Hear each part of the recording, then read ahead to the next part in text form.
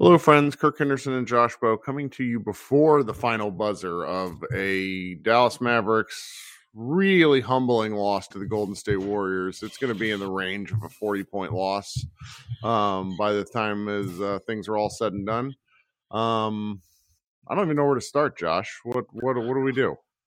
We probably need to get the Tim Hardaway Jr. news first and talk about that, and then we can maybe talk about the game, because I feel like at the end of the day, that's the most important thing that happened, unfortunately, is that Tim Hardaway Jr. fractured the fifth metatarsal in his left foot.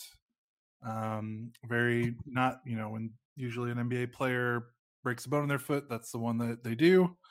Mavericks announced it. They confirmed it before the game was even over, so it's pretty clear they got him into an X-ray machine at the Chase Center or whatever the Warriors Arena is called. And they were able to confirm that pretty fast. I think we all kind of knew it was bad when we watched it. He didn't roll his ankle or anything like that. He just landed pretty normally on his foot and just immediately could not put pressure on it. He had to be helped to the locker room. And this is a weird injury because I think, Jeff Stotts of InStreetClothes.com, who's kind of like the guy that we look to when things like this happen, he tweeted out, according to his NBA injury database, average time loss for in-season fifth metatarsal fractures is about 42 games, roughly 10 to 11 weeks. But we've seen players come back sooner. We've seen players come back way later. We've seen players come back sooner and then make it worse, and then they're out way later, which is what happened to Kevin Durant some years ago. So I think at minimum he's out for a while, and I think right now the question is going to be: is it for the rest of the season, or are we going to see him at some point? And that's tough. That's a tough blow. Right. Well, we hope Tim gets well soon. There is no silver lining to Tim being out. I will say though that he will no longer be featured in any shitty trades that people post, because no one was trading for Tim beforehand. Like, he had zero trade value per Mark Stein. But now, like, we can at least just there's no longer even a thing. Like, I appreciate people who love spending time doing that stuff, but like, it's a bit of a layered loss though, because when you have an active player who has the potential to shoot, you can at least talk yourself into some options. And this was, him being out has layers of bad, because it cuts their rotation down a guy, and they needed his shooting or his willingness to shoot, even if he wasn't hitting. And just the potential of him heating up at some point was something that this Mavericks offense was sort of, I don't want to say desperately needing, but it was something that just exists, where if he heats up even for a couple of games, that could be the difference in seeding, down the line. So it's disappointing. I feel bad for him. I am glad it wasn't the shin injury that you posted about that he had surgery on in 2019, because like recurring injuries are kind of scary. Foot stuff seems to happen. To my brain. Yeah. And I'm sure there's some people that are like, well, he wasn't even playing that well. I'm sure that's where some people's brains will go. And, the Mavericks did do okay when he was out with COVID protocols. They kind of held the fort down. Mm-hmm. But that was for like a couple of weeks. Like, there's a difference between holding the fort for a couple of weeks and right. This is like Frank Ntilikina, more Josh Green, more Trey Burke. Trey Burke will have to dust him off. Yeah, I got to imagine it's those three that are going to see he's going to at least poke and prod those three guys and see which one fits. Yep. It does sort of, make me wonder if the Mavericks make a move, like if this increases the urgency to make a move within this team, because, the West is pretty open, and, the Mavericks beat the Warriors, who were a different team when they played last time, but they did beat them, 2 weeks ago. So it's like there's an aspect to this game, which I think, we'll start to talk about the game here in a second. The Mavericks lost by 38 points, 130 to 92. This Mavericks team has shown themselves capable of hanging with good teams. but it's kind of where do you feel they are in this season? Because, this loss is reminiscent of some of the shit kickings they took in the first 15 games. They went out on the opening night and the Hawks just embarrassed them. This game reminded me of that. Yeah, it was, I think you picked it up pretty early in our Slack. You were like, I do not like the vibes from this game. And the first quarter felt like last season where it was Luka doing everything and everyone else kind of not doing anything. Yep. I mean, he had 13 of the first 16 points. Yeah. And I was like, oh man, this could be like a really awesome game where Luka drags this team over the finish line and scores like another 45 points. And then, man, it just... Luka was he didn't necessarily like taper off to like a bet. Like he still finished with an okay game, but man, the rest of the team just did not come to play tonight. And even Luka himself defensively, I mean, everyone was bad defensively tonight. And then Luka was the only one good offensively. And that's the recipe for a Mavericks blowout, I think. I want to circle back to Luka specifically, but there was something. There's I want to say my man's Korean. His Skyfall. His Twitter handle is @PolarFall. English is his second language, so I'm going to read his tweet to you guys. But he basically said the Mavs' recent defensive success is based on two factors: focusing on setting up their defensive alignment quickly with a get back on defense, meaning they get a shot up and then they have guys back on defense like that. Nekias Duncan explained that really well. Iztok did too. Then the second thing was scram switch for funneling or one-man zoning for slower-footed players like Luka and KP. Against the Warriors, he says the Mavericks are a slower team, and they were working around that issue. And they just could not contain the Golden State Warriors ball movement and actual player quickness. So it was a recipe for disaster kind of from the get-go. And I noticed it midway through the third quarter when they let Andrew Wiggins start cooking them. Kristaps Porzingis didn't challenge an open corner three. Like he lollygagged, approached it, didn't even bother getting a hand up. And then and Wiggins sunk it. And then within moments, Wiggins had scored on Luka and scored on other people. And it was just kind of downhill from there. The Mavericks had not been giving up corner threes. I bet they gave up 7 tonight. Oh, I think they had at least. I mean, I'm going to look this up for you, but I think they had more than 10. I mean, it makes or attempts because it was like makes. I think they had at least 7 attempts. I think they had like somewhere between 13 or 14. It was brutal, and that's been the thing. And so, and there's been a lot of like hilarious social media discourse where people, it's like, well, what about this luck? And I'm like, eventually a team's going to kick your ass from beyond the arc. And there were elements of like all the things that had been going the Mavericks way in reverse in this game. Like a whole bunch of things came to form at one time. Yeah. And so like they played bad defense and the Warriors were good. Like the two things happened together and then it's a 38-point loss. So like I'm frustrated insofar that the Mavericks weren't doing any of the little things that have been helping them the last several weeks. So no, Warriors were 9 of 16 from the corner. I mean, you just can't allow that. Like 9, like that's 27 points from corners. Yep. And the Warriors were 14 of 16 at the rim. 16 isn't a lot, but of course 14 of 16 is not a very good percentage there. So yeah, you're right. And it kind of felt like they were due for a game like this. Yep. It sucks that it seems like they're due for a game like this every time they're playing on national TV. Yeah, that's because it's like everyone that doesn't get to watch the Mavs on our timeline every night like we do, they finally watch them and they're like, what the hell's wrong with this team? And we're like, no, we promise. We swear they're better than this, so that they can do something like this. But yeah, the defense was bad all the way around. Offensively, it felt like, ghosts of Christmas past. Just Luka doing what he can and just no one making shots. Mac, you look at the starting lineup box score and it's, it's that terrifying, reality of, Luka had 25, Brunson had 11, and then no one else scored double figures. And it's like, you just seen a lot of box scores in Mavericks losses that look like that. And it's just unfortunate. When Dorian misses all of his threes, Maxey only took 3 total shots in 24 minutes. KP had maybe his worst game of the season, just missing shots, not looking defensively engaged, which he has been for like the last like month. Like he's been fantastic guarding the rim, and that was just not here against the Warriors. He was 1 of 7 from 3. I mean, he was under 30% entering this game. I mean, and then you go 1 of 7. I don't even know what his percentage is now, but that's a problem. The Kristaps pick and pop 3 not being it's not a reliable play. It's a bad play for the Mavericks this season, and that's difficult because they rely so much on that. And we saw a game.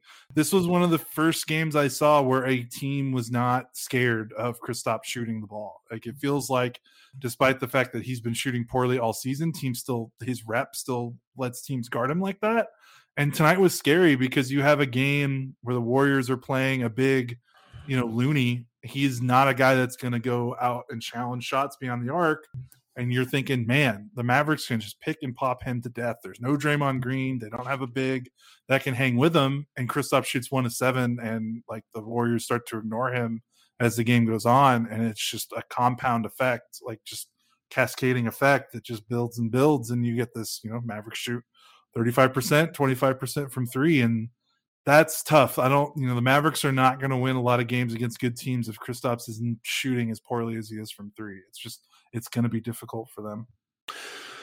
Yeah, and I almost want them to spam the shit out of it and help him get out of this funk. Like, I almost want him to have like a 12 3-point attempt game, because I'm done watching Maxi Kleber do bullshit from 3. Like, his stat line tonight actually, like, he was 2 of 3 from 3-point land, which he passes up so many shots. Yeah. He does not want the ball. And I feel bad for him. There was a guy on the green room last time who pointed out that, like, Tim Hardaway might be suffering more than any other Maverick because he's being asked to do, like, they're giving the freedom to do things in this offense, which, it's like helped Dorian and helped Brunson a lot. I think it's harmed.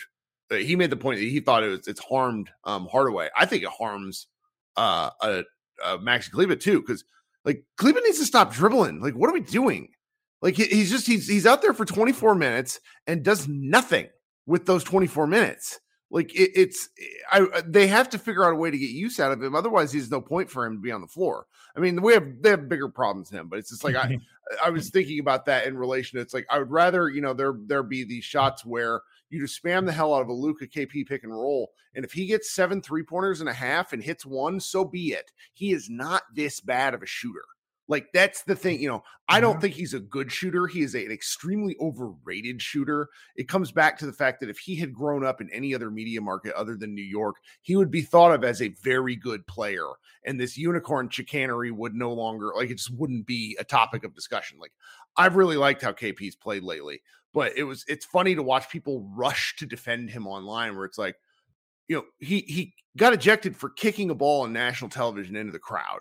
Like, can't do that, friendo. You're the $160 million man. Like, I'm sure he'll talk about how it was unprofessional after the game, blah, blah, blah, blah, blah. Okay, get it. Don't do it. Like, he has to be, this is one of these games where he was they were daring him to be the player to beat them, and he didn't. Like, he was 4 of 15 sucks. That means like, so he was what? 4 of, I guess, okay, so he's 4 of 8 in 2-point range, which, okay, no, 3 of 8 from 2-point range. And, like, that's just not good enough. I'm sorry. Like, he was taking fadeaway jumpers with small guys on him. Like, turn around, shoot straight, do more. Like, again, he's not the biggest part of the problem. If this was a big, utter team collapse. Like, the Porzingis play was very frustrating, though. Yeah, and I think it's been frustrating. He's been playing so well defensively, but in the month of January, he's averaging about 16. Before tonight's game, he was averaging about 16.5 points per game. Shooting okay, like shooting 50% from the floor, 35% from 3. Like, that's pretty good. But, like, there's something a little off. Like, he's just not getting shots and touches like he was, before he went out with COVID. And I don't know if the Mavericks are deliberately, like, holding something back with him, because, I mean, it's 5 games of it now, though. That's 6 games. Excuse me. But, like, you look at his game log and you look at the games he had right before he went out with COVID, and it was like, he was averaging 20, somewhere between like 23 to 30 points a game, like, depending on the night. And yeah, he wasn't always ultra efficient shooting wise, but he was getting 7, 8, 9, 13 free throw attempts per game. Like he was starting to look like that bubble Porzingis we saw, where he was able to kind of create offense unto himself. And we're just not really seeing that right now. And it feels like he's kind of taking a backseat role in a weird way. That doesn't, explain that, he's had 14 3-point attempts his last 2 games. He's made 3 of them. So he's shooting more threes and he's just missing more, which is unfortunate. So yeah, I don't know. I don't know. His defense has been, up until tonight, has been great, despite, the offensive production not being where it was before he went out. So yeah, they need to look at something. I don't know. Kid mentioned like having him like on minutes, like kind of ramping him back up. I don't know if that's still happening. Yeah. But they definitely need to look at what they're doing with him offensively again, and maybe look back to what they did before he went out and try to, just try to find that balance they had of him. I don't know, balance, but just he was just a dominant scorer in those games before he went out. And I think they can do it. I mean, that's the difference in this, where some of their other issues, which I would like to talk about, like, I'm not sure about some of their other issues. Porzingis, I feel confident that he's talented and big enough to where this sort of maybe works itself out with some volume. It's just frustrating to see, because it's just like, I'm tired. This is a late game on national television, and it wasn't worth watching. It was an awful performance. My next thing that I think we have to talk about, though, is the Mavericks' third banana, and Jalen Brunson, who I very much appreciate Brunson's game. I think I have successfully, or hopefully, convinced everybody that over the last 18 months, I have pivoted enough on Brunson to say that I was wrong. I don't think he's bad. I, in fact, think he's very good. But what we have seen in 2 nationally televised games, going the Suns game and this game recently, is just further proof that he cannot get it done against length. Like, he gets shut down by good defensive teams. He is, 12 shots, 11 points. Like, it's not good enough. No, these are the types of games that scare you, because you have a decision to make with him, and they kind of have to make it. I know they have till the offseason technically, but this trade deadline is kind of it. If you don't trade him, then you have to sign. Like, you have to re-sign him, because that's kind of just the way the NBA works right now. I know, the cold decision might be to just let him go, and you look at what the Mavericks did with Tim Hardaway Jr., but like, you can't, with the way the situation the Mavericks are in right now. If they just let him walk, that would be lunacy. But yeah, it was just, he only took 2 3-pointers again tonight. He needs to take more. He made a nice like step back 3, which I appreciated, but this is back-to-back, bad games for him. Oh, I didn't like his usage. Like, it was a lot of like dribble Luka Doncic light shit, and he has been really, really good out of specific like sets where he's going downhill fast. There wasn't anything interesting on pick and rolls with him at all. Yeah, I needed more pick and roll with him. I feel this iso ball, and I don't know. I feel like with him and Luka starting, obviously they still need to start. And with Tim hurt, they can't really afford not to. They have to start him now. Yeah. But I feel like when him and Luka are on the floor at the same time, I feel like Brunson's I need to either ping one of our, use your shadow broker powers and ping one of our basketball friends that can look this up, that has the ability to, that we might not. But I feel like when him and Luka are on the floor, Brunson just does not run that many pick and rolls. And when he's leading bench units, I feel like he's able to do more pick and roll basketball. Well, because they just don't utilize him, and like him and Luka trade off being bystanders. It's freaking maddening. Like, tonight was it was just particularly painful when the game was already out of hand, and you just see Luka in the corner with his hands on his knees. Like, that I know NBA basketball is about getting mismatches and isolate, but it's just, there's got to be something else different that they can do, because it feels like teams have them scouted on these sorts of things to sit on Brunson more, because they know it's not like he's going to pass to Luka out of a driving kick, and vice versa, really. Right. And, this isn't like a reactionary, like the Mavericks before tonight's game were 17th in the league in offense. So like the offense has been struggling, and the missed threes are part of it, but there's The bench has been inconsistent. They're really top heavy with Luka, and Brunson has been great. But when it's like past Luka, when it's past Brunson, the offense just really is weird. They don't have the playmakers like we talked about ad nauseum. I mean, man, you look at the recent games, they haven't broken the 110 point barrier since January 14th. So they've gone about 6 straight games being held under 110. When you consider like what this team has done the last 2 seasons is just bizarre. And the shooting doesn't help, certainly. But, there's things that they could do. Like I said, like, I don't know I wonder if it's one of those weird things where it's like when Luka and Brunson are on the floor, Luka should set some screens for Brunson. They should do Luka Brunson pick and rolls. Like, that would be awesome. I think we all agree. But I wonder if that's just something they're just not going to do until the playoffs. Like, I remember Golden State when KD was on the Warriors. Remember how many basketball analysts were just screaming, like, why doesn't Steph and KD run pick and rolls together every single time down the floor, every game? And it was just like, they just don't. And then they would do it in the play, and then they would do it in the playoffs when they needed to. So, like, it's just, we can scream about it into the void, but I just don't know if that's going to happen this season. Yeah. I mean, then the next person I would like to talk about is Luka, because Luka, Jason Kidd just said in post game, Luka was Luka at the beginning. We just couldn't get anybody to join him. Now, there's a lot of commentary on the social media about Luka's defense, and I want to lead with saying I think criticizing Luka's defense makes sense. But I will say when the Warriors essentially did this to Luka Doncic, they targeted him on defense, which is smart basketball, and then they packed the paint and dared him to pass to everyone else on offense. And no one else could hit. We've seen this before. I don't want to talk about it a ton. It's the same shit.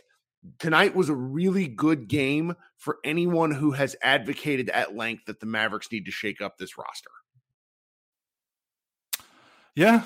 I mean, I don't know how you can argue that. I mean, it was very dispiriting to see the Mavericks start the game. They started the game like pretty well because Luka was like, Luka started the game well. Yeah.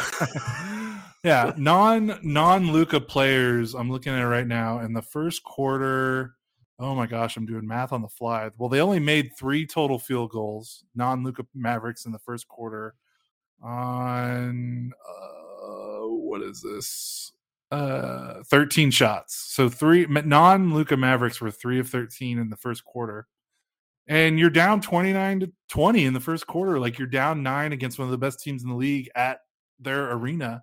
Like, I know that the game's not like over then, but like you've just put yourself in a type of hole that's very, very, very difficult to climb out of. And it's really frustrating because Luka was basically giving you the whole shebang in the first. He was giving you everything. He was giving you turnaround mid-range fades. He was giving you pull-up step back threes.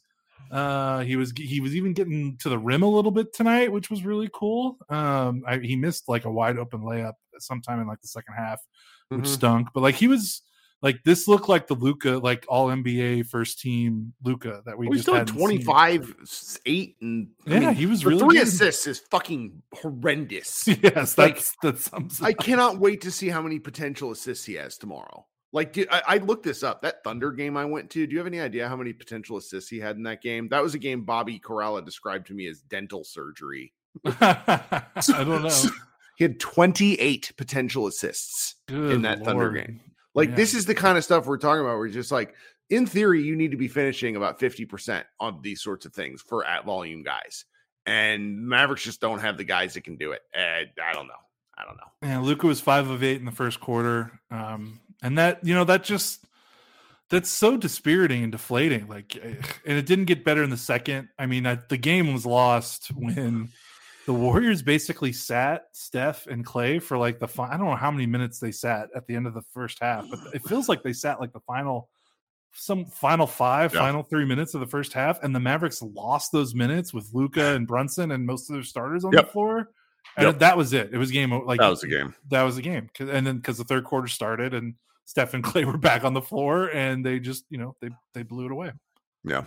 Can't lose those minutes. There's not really much else we should really talk about. I don't like the Reggie Bullock just continues to baffle. Man, that is he's got the yips. He's doing the same thing that Maxi Kleber is doing, where he gets the ball and he's like fuck. Like he hesitated on an open three above the break. I'm like, what are we doing? Yeah, he's 0 for his last 6 threes across his last 2 games. Nothing good there. Bullock is so weird. Like I forget sometimes like he's on the team. Yep. Like I'm like, oh, he checks in. I'm like, oh yeah, that's right. That's the Mavericks' most expensive offseason acquisition from 2021. So that stinks. But I think before we get out of here, I think it's important to highlight the fact that despite everything we're saying right now, the Mavericks could rip off like another 5-game winning streak. That's why I'm not mad. I'm not mad. Like they need to go out and beat the shit out of Portland tomorrow and show that they can play. My only like final comment is like, and you may disagree with me on this, but Stan Van Gundy, will you shut the fuck up? Like listening to him on the broadcast, I have not been this angry at a national broadcast in forever. He was like, first of all, if you follow him on Twitter, he's basically like an old person who's discovered Facebook. Like he will not it's just too much internet for Stan Van Gundy is what I'll say. But then he's just saying stuff on the broadcast that's not true. Like they kept talking about how the Mavericks were better without Luka. Like they're 6-9 without Luka. What are we talking about? Like I get that people don't like how Luka plays. I don't want to stylistic points is something that I don't really want to get into a debate about because I do get it. Some people just don't like how he plays the game. Fine. But like we can't say untrue things. He said Luka's not a good catch and shoot 3-point shooter. Like that's easily searchable. He's a great catch and shoot 3-point guy. He's not a high volume one because they don't get the ball out of his hands.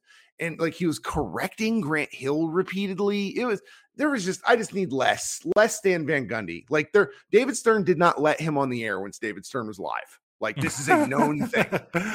Like because Stern did not like how he disparaged the league in the game, and now he's just pivoted to being the old guy who doesn't know what he's talking about.